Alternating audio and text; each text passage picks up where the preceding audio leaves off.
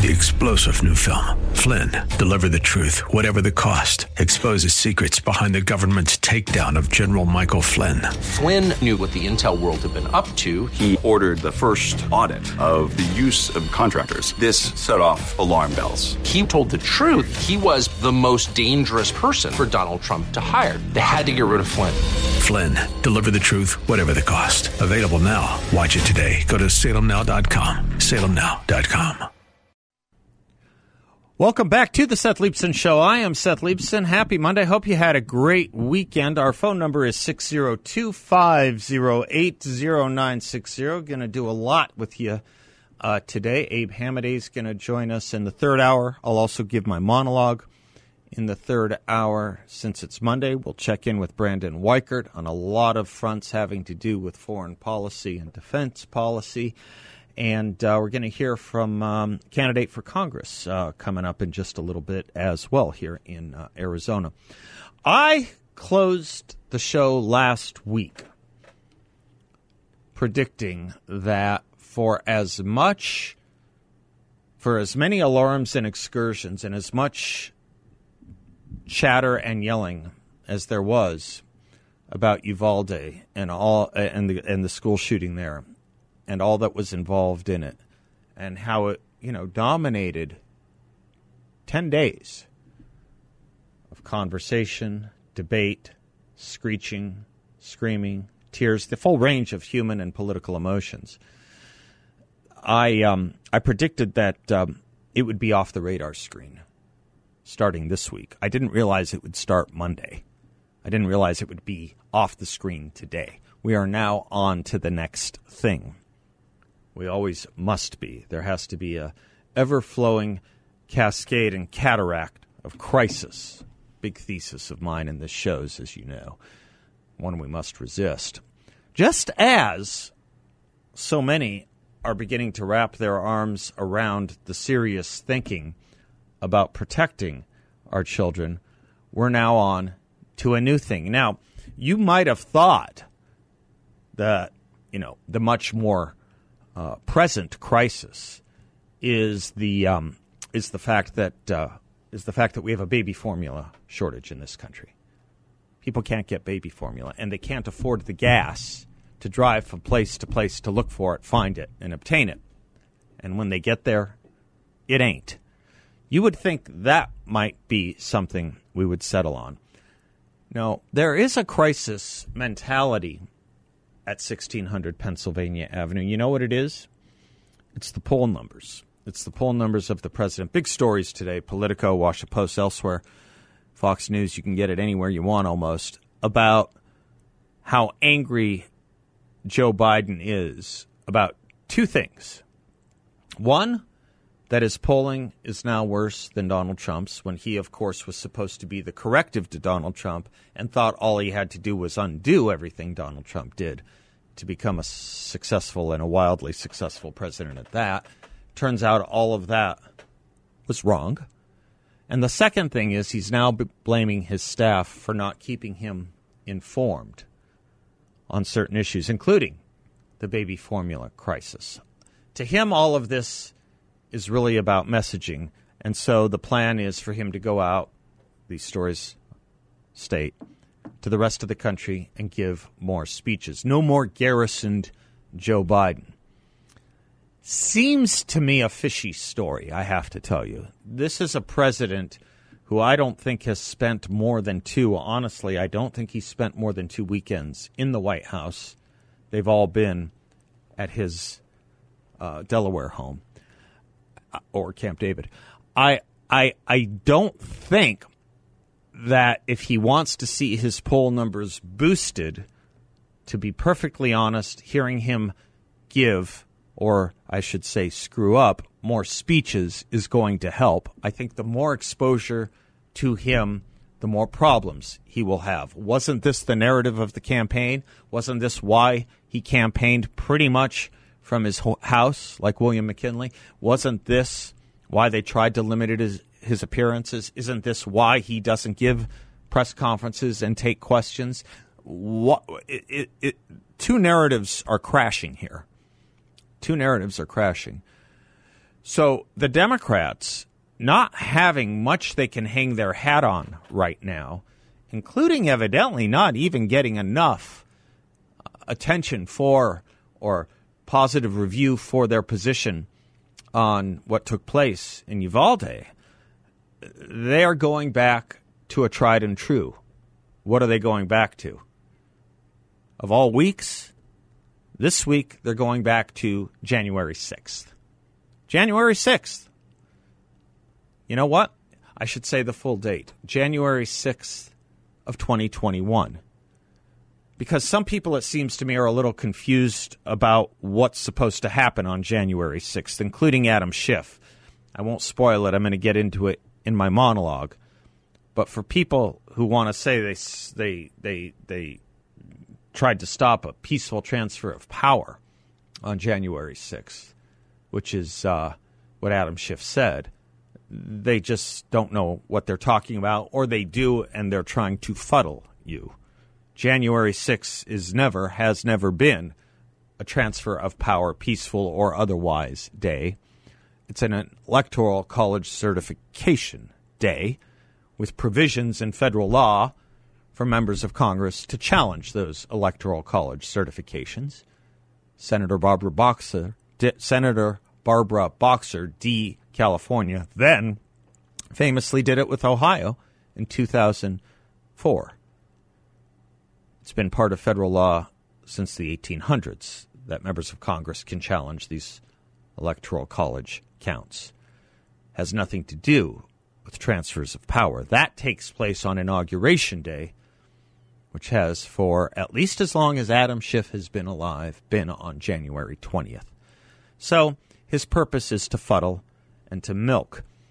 Byron York, by the way, the latest news on January 6th, just don't know how they square these circles. Maybe they don't feel they have to. They just throw enough you-know-what at the wall and hope some of it sticks. And when they figure out what sticks, then they'll run with that. I know I'm mixing metaphors, but you know what I'm talking about. Why do I say a lot of this just doesn't fit? Because Nancy Pelosi and others have said January 6th was a white supremacist uprising.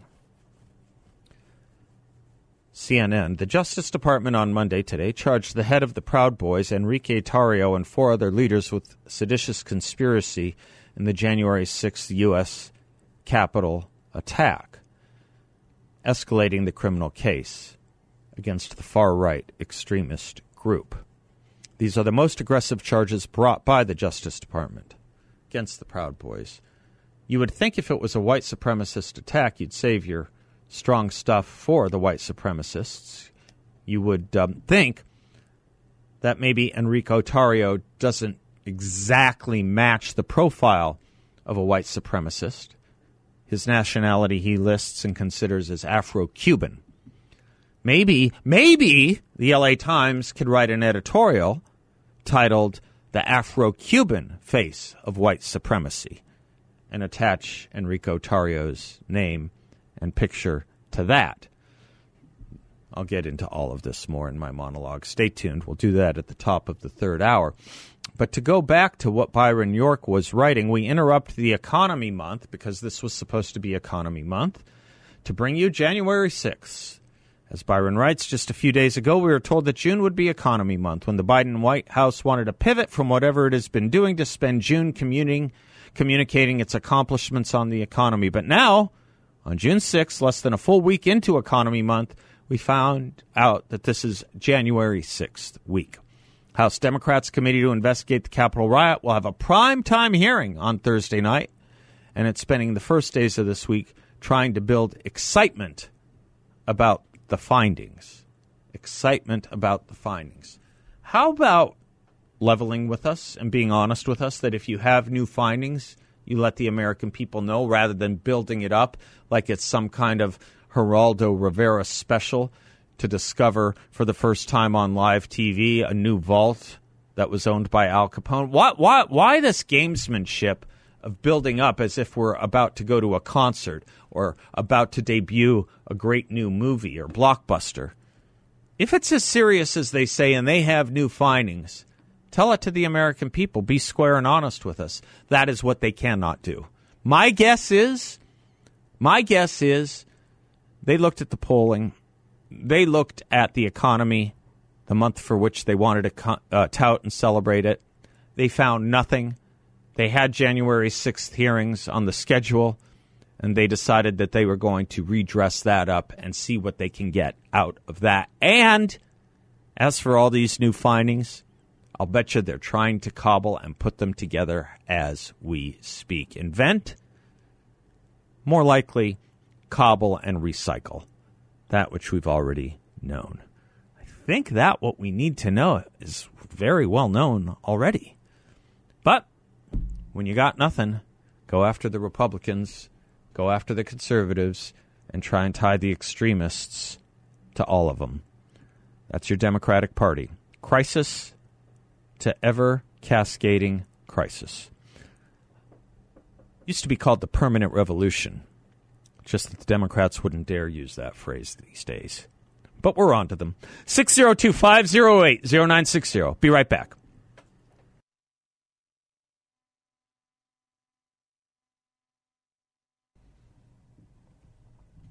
Welcome back to the Seth Leibsohn Show, portions of which are brought to you by the good people at Cool Touch Air Conditioning, Heating, and Plumbing. You don't need to worry about the heating right now, goodness knows, but you certainly don't want your air conditioning in disrepair.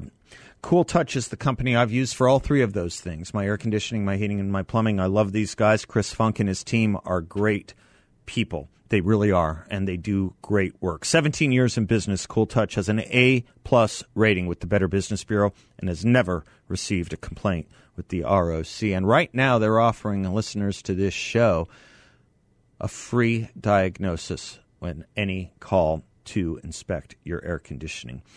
Call Cool Touch at 623-734-1932, 623-734-1932, or visit them at cooltouchac.com. That's cooltouchac.com. You know, during the break, I didn't write anything down. I was just thinking off the top of my head. June 6th is such an interestingly pregnant day with historical significance. D-Day, obviously, the anniversary of D-Day, about which I'll have more to say in my monologue, but of course would welcome any thoughts you have on it, any memories. My dad was in World War II, but he was in the Pacific Theater, so he didn't have, as was his brother, so they didn't have the direct stories, obviously, that so many of maybe your parents or grandparents who might have been in the European theater would have had. My dad did Okinawa and occupied Hiroshima about a month and a half after the bomb was dropped, believe it or not. Fought in the Battle of Okinawa, but didn't do Normandy. Normandy, obviously, just a huge turn in the war against those who would blow out all the moral lights. That's June 6th. June 6th is also really one of the first days that forever changed the landscape of the Middle East as a political issue. June 6, 1967 was the first full day of what is known as the Six-Day War, in which Israel took back the West Bank, Gaza, the Golan Heights, and Sinai, and has served since that time, has served as the newest whipping boy against Israel in every opportunity someone has had to condemn Israel. All you need to know about that PLO and Palestinian Authority and cause against Israel is that, yes, Israel did acquire the West Bank in 1967 as a result of the June War, but the PLO had formed years before that and had targeted Israel for extinction long before that. 1964, to be exact, 3 years before the Six-Day War. If the West Bank is what is stopping peace in the Middle East, ask yourselves why the PLO and Yasser Arafat were attacking and forming organizations to attack Israel 3 years before that. Or ask yourself why there was a war in 1956 to put an end to Israel. Or ask yourself why there was a war in 1948 to wipe Israel off the map when it announced its independence. Or ask yourself even before there was an Israel, why Arabs marched through places like Hebron, yelling Itbaq al Yahud, slaughter the Jew, and the pogroms before Israel was even a country and Jews were living there. Anyway, the Six-Day War, June 6th, the very first day of that. Why did I spend so much time on that? Because it also is commensurate with June 6th, 1968. What happened on June 6th, 1968? That was the day Robert F. Kennedy was assassinated by a Palestinian terrorist, constituting what may very well be, the best of my research, the very first Arab terrorist attack on American soil. RFK must die, RFK must be killed, RFK must be assassinated, is what Sirhan wrote in his diary. Why? Because of his support for Israel. And it was timed to commemorate with the Six-Day War anniversary. Because Robert Kennedy supported Israel, an Arab terrorist killed him. By the way, you may remember the news came out last year that parole board in California was setting to release Sirhan. Whatever happened to that story? Well, it's not going to happen. A broken clock having the ability to be right twice a day, Gavin Newsom has the authority as governor to overrule that parole finding, and he has done so. Odd family over there, gosh. Robert Kennedy Jr., I know a lot of people like to quote him. Be careful with him. If you're using him, I know a lot of people liked his book on COVID. That's not the book if you want a book on COVID. He is not a credible source. He has visited with Sirhan. He is one of the few people that think Sirhan is innocent of killing his father. It has divided the family. Other family members, his siblings, have taken to the op-eds to tell the world why their brother is totally nuts on this. Sirhan confessing to the crime evidently didn't do anything to convince Kennedy, nor did Rosie Greer's prying of the gun out of his hand.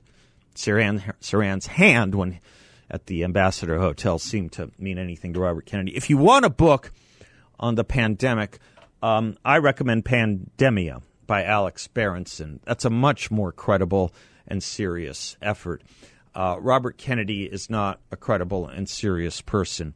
Just because someone agrees with you doesn't make them credible or legitimate to use for argument's sake. When you go to argument, when you go to debate, I think we conservatives have to be doubly secure in what we know and what we say and what we argue. We have to be doubly secure because the fact checkers check every single article that we mention. By article, I mean article in a sentence. I mean verb. I mean noun.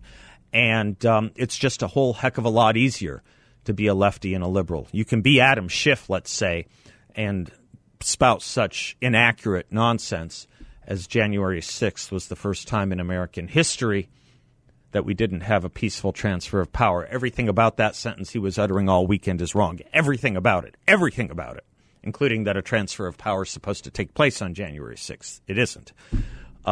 So they will not fact-check him. We will. But the mainstream media, the cultural media, they'll just give him a pass. Whoever's interviewing won't even be smart enough to know the difference. They just let them say whatever they want. You submit an op-ed to a newspaper. If you're a conservative, it is going to be fact-checked until you either lose hair or your hair turns gray. Liberal, you can say whatever you want. Look at how the Washington Post is handling the nonsense with Taylor Lorenz versus their reporter, political reporter David Weigel. He's been suspended for retweeting a joke that he took down. He's been suspended from the Washington Post. Taylor Lorenz, who invents stories, facts, and doesn't seek comment about people she's writing about until after she publishes, she's still fully employed there. You have to be on the right side in America to understand how America functions these days. It's not with consistency. Yes, it's with hypocrisy, but only hypocrisy if you happen not to be a lefty liberal Democrat. 602-508-0960. We will be right back.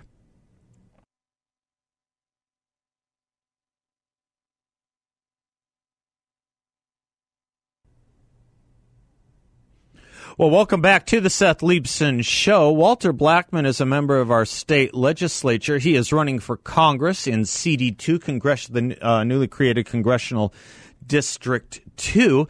And so many mutual friends have been talking to me about him. I have been watching a lot of his efforts, and when they asked to come on and discuss the candidacy and campaign with me, I could not say no. Mr. Blackman, welcome to the show. Thanks for being with us. Hi, thanks for having me. I do appreciate it. You betcha. I'll let you do this. I do this with every first-time guest. Tell the audience a little bit about yourself, any autobiography or version thereof you'd like, and how you came to be doing what you're doing. Well, thanks. And, well, first of all, I spent 21 years in the United States Army and active duty, deployed around the world to include Iraq and Afghanistan, and was awarded the Bronze Star Medal for my actions in Fallujah 2, when we took back that city back in 2004, 2005. After I retired, decided to continue to work for our community, and I ran for office in Legislative District 6, which is the northeastern part of Arizona, and it's the second largest legislative district in the United States. And as an outsider, won that congressional race, or that legislative race, and then ran a second time, and then won again, and then decided to continue to work for the people in the district after redistricting, and decided to run for Congressional District 2 so we can get some real representation, conservative representation. I'm married. I have 5 children, 4 boys and 1 girl, and 2 foster kids. Married for going on just about going to hit 20 years here in a little bit. Married to my sweetheart, who is from Snowflake, Arizona, from where we are at. And that's a little bit about me. Grew up in a military family. My dad served 26 years in the Air Force. My uncle served during the Vietnam War. My grandfather served during World War II. So we just have a servant's heart family. Well, Mr. Blackman, thank you for that. If we have time, I'd love to ask you about Fallujah and the experience there, but not right yet. Tomorrow you are going to be reading a proclamation on the floor of the state legislature, and it was forwarded to me. I hope that was okay. I have never seen a proclamation reference my hero, Abraham Lincoln, so many times. In this relatively short proclamation, you probably quote and mention Abraham Lincoln, at least 12 times. Tell us about this proclamation you plan to put on the floor of the House tomorrow. Well, actually, the reason why I quote Abraham Lincoln, as you know, he was the author and the hero of the Emancipation Proclamation. And as he was pushing that bill through to free the slaves, he was actually pushing it through to free the millions of unborn to come after that. And when we look at since Roe v. Wade, 20 million black children have been discriminated against and have lost their equal rights and their equal opportunity because of abortion, the equal opportunity of life because of abortion. This really speaks to what President Lincoln was talking about, not just to free black Americans from bondage of slavery, but to free them and to give them an opportunity to live. And as we see since Roe v. Wade, a lot of black children have been aborted since Roe v. Wade. 20 million have been aborted. That's 20 million lives that are no longer here. And we're talking about it could have been presidents or CEOs or generals or leaders of industry, teachers, doctors, lawyers, newscasters, that their life was ended because of this direct assault targeted on black mothers and black communities of abortion that's pushed by the other side, the Democrat agenda of Planned Parenthood. Mr. Blackman, let me ask you this question. Actually, we have to take a quick commercial break. You'll stay another segment if you don't mind, because I wanted to talk to you about, you're doing this proclamation and talking about the issue of abortion as a black American, as an African American, and I just think that this debate about abortion, as the debate about so many issues, including fatherlessness, it can't take part without strong voices like yours. And I wanted to see if we might just delve a little bit deeper into your perspectives on them and what advice you would give those of us who are not in the African American community, what advice you would give us in ways we can talk about them that might have as much impact as when you talk about them. Can we get into that when we come back on the other side of this break? Absolutely. I appreciate it. I'm Seth Leibsohn. He's Walt Blackman. If you want to learn more about him, his website is blackmanforcongress.com. That's Blackman, FORcongress.com.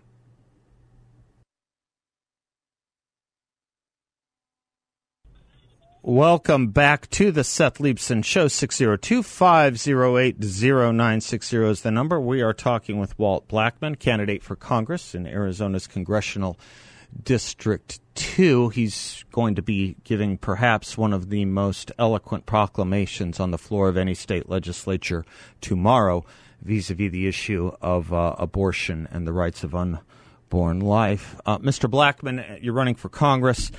This issue of abortion has been obviously on the minds of Americans for a lot of years, but it really took off in a huge way. It accelerated in a huge way with the leak of the Dobbs draft. We'll probably get the final decision in Dobbs in the next few weeks. What is added to that also is, of course, the rising violence we're seeing, the school shootings. Uvalde has been on the minds of a lot of people. And, people like you have stepped up to talk about the issues within the African-American community that seem to catalyze so much of the problem. I don't know if it's fair to say that when we're talking abortion, you can't talk about abortion and not talk about what it is doing and has been deliberately attempting to do in the black community. When you talk about issues that, shall we say, energize or fuel violent crime, we're talking a lot about family formation issues. How do you address these to the African-American community? How do you address them to people like myself who aren't in it but want to bleed with it? Well, first of all unborn is important. However, just in the black community, as I said prior, 20 million black babies have been aborted, and they've been targeted from the Planned Parenthood industry. Now, we need to do a better job within the black community. I often get this question: how can folks outside the black community help the black community? Only the black community can do that. That means fathers have to be in the homes. That means fathers have to be present and not absent. And we have a high rate of absentee fathers in the black community, either because they're just not there or what have you. Now, my parents were together, and I had that influence in my family and my home growing up as a young man. But we need more of that. We need black leaders to really step up and talk about this issue. When we're talking about late-term abortion or infanticide, which is at 70% in the black communities, that's not women's health. That's targeted murder. That's genocide that we are seeing in the black community. And in order for us to get after this and fix this, we have to really hit it hard, as I'm doing, and make sure that we are protecting not only black lives, but all lives when we're talking about the topic of abortion. Walt, if I might, talk to me about some of the other issues that are driving some of the other problems in our country, too, especially given the geography where you're going to be running from, where you're running for Congress from. Talk to me a little bit about border security and the problems with the border. Well, border security is a big deal because it's a national issue. We see an overwhelming rate of people crossing the borders, and this is even with Title 42 still intact. We need to protect our borders like we protect our homes. You wouldn't leave your front door open and just allow anyone to come in and stay for an indefinite time. We are seeing more drugs like fentanyl come through our borders, and that fentanyl, that drug, is actually making its way up into my district. Just last year, we had 3 kids that died from overdoses from fentanyl.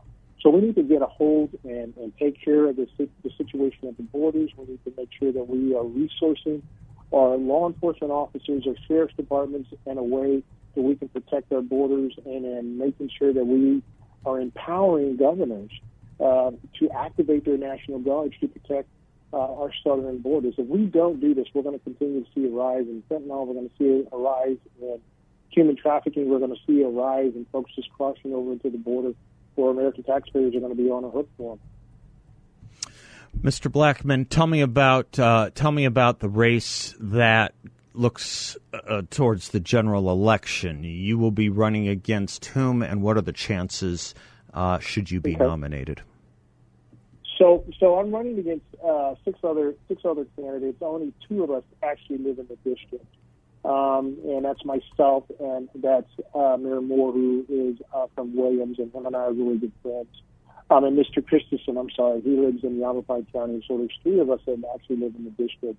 The deal is that I've actually polled out at 59.5% in the latest straw poll from Pinal County, and then another 47% polled out in Yavapai County as leading in the polls to win this race. I'm the front runner. I've been the front runner. 80% of the district is my legislative district, which I've worked for the past 2 terms, and I've worked those issues as water, roads, forestry, making sure that our law enforcement are funded, making sure that our schools are funded, and then ensuring that the border is protected by some of the bills that I've written and sponsored this past year. So the district is a unique rural district, which I've come to know and love, and I've represented for the past 2 years and 2 terms, and I'm actually winning this race with a 59.5% from a straw poll from our last debate. If you go to Congress, what would be your major priorities? Well, first of all, internet infrastructure is important for rural Arizona.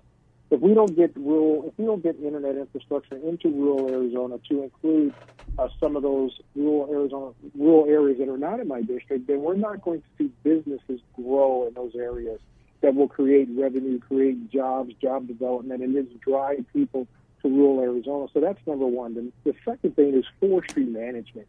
Up in my area, we see a lot of forest fires over the past years. We had the tunnel fire that took off in Flagstaff, and in last year's fires. We need to be able to manage that, and we do that by having or petitioning the federal government to allow Arizona to take back some of their land so we can manage that, so we can fight our fires. And then, of course, roads.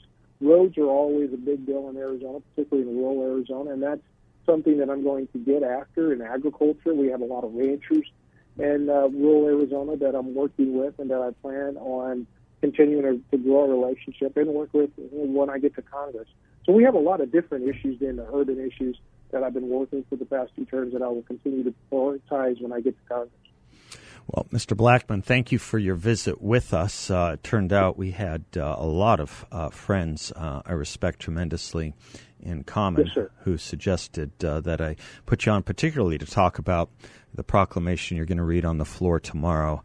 It is a masterpiece, and I very much appreciate your doing it and hope that the rest of the community will pay as much attention as you have given it. If they give it 10% of the attention, we'll be in better shape. Mr. Blackman, thank you for your time here. Thank you, sir. I do appreciate you. Have a great day. Thank you. Okay, bye-bye.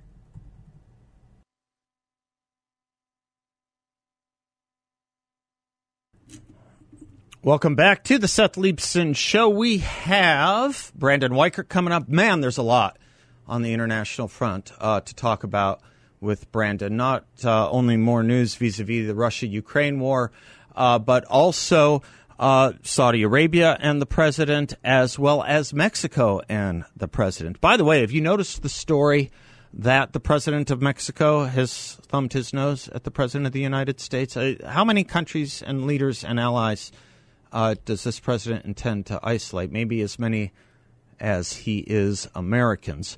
Again, as I said in the first segment, this is a president and a White House that thinks they have a messaging problem. What was the old line that we learned from that Columbia professor? The medium is the message. The medium is not the message. The medium now in politics will tout and promote any message this White House wants to disseminate or distribute, and will keep quiet anything it does not want to get out. Let's see with Kamala Harris, as far as I know, in California today. Let's see what she has to say. Last I heard, she was still the one who is directed to take care of our border. Let's see what she has to say about this migrant caravan flowing up to our border. Have you seen the pictures of this migrant caravan, supposedly numbering anywhere from 5,000 to 10,000 people coming up and flowing through the country of Mexico, to try and get into the United States? It's interesting what flags they're carrying. It's interesting. You know what none of them are? None of them are the American flag. Not a one of them. Will they have anything, or will she have anything to say about that? Did you see Elon Musk's tweet today? He said there's a test countries can go through if they have build a wall to keep people in versus if they don't have to build a wall to keep people in. The country you want is the second one. And that's a version, of course, of our walls test as well that we've talked about here before. When there are walls, which way do the people flow? Which way do the people run? Even when there aren't walls, which way do the people run? Which way do the people flow? But it's a serious problem, and Mr. Blackman was addressing it again. I wish more candidates for Congress would talk about this drug issue. It affects every American now. It affects every single American. If you don't get the drug issue, you're not going to get the violence issue. You're not going to get the family issue. You're not going to get the education issue. You're not going to get the border issue. If you don't get the border issue, you're not going to get the drug issue. You're not going to get all the other issues either. Folks, as Lincoln said, it's all our territory. Brandon Weichert coming right up. 3-star General Michael J. Flynn, head of the Pentagon Intelligence Agency, knew all the government's dirty secrets. He was one of the most respected generals in the military. Flynn knew what the intel world had been up to. He understood its funding. He ordered the first audit of the use of contractors. This set off alarm bells. The explosive new documentary, Flynn, Deliver the Truth, Whatever the Cost, uncovers the facts behind this scandal. Flynn told the truth. He was the most dangerous person for Donald Trump to hire. I find out the worst enemy that I'm going to face in my life is right here in America. They took my assessment and they wanted me to change it. And I was like, I'm not changing it. They had to get rid of Flynn. With in-depth interviews, archival footage, and never-before-seen personal records of the man behind the headlines. I just felt like I was drowning. Flynn, Deliver the Truth, Whatever the Cost. Available now. Watch it today. Go to salemnow.com. salemnow.com.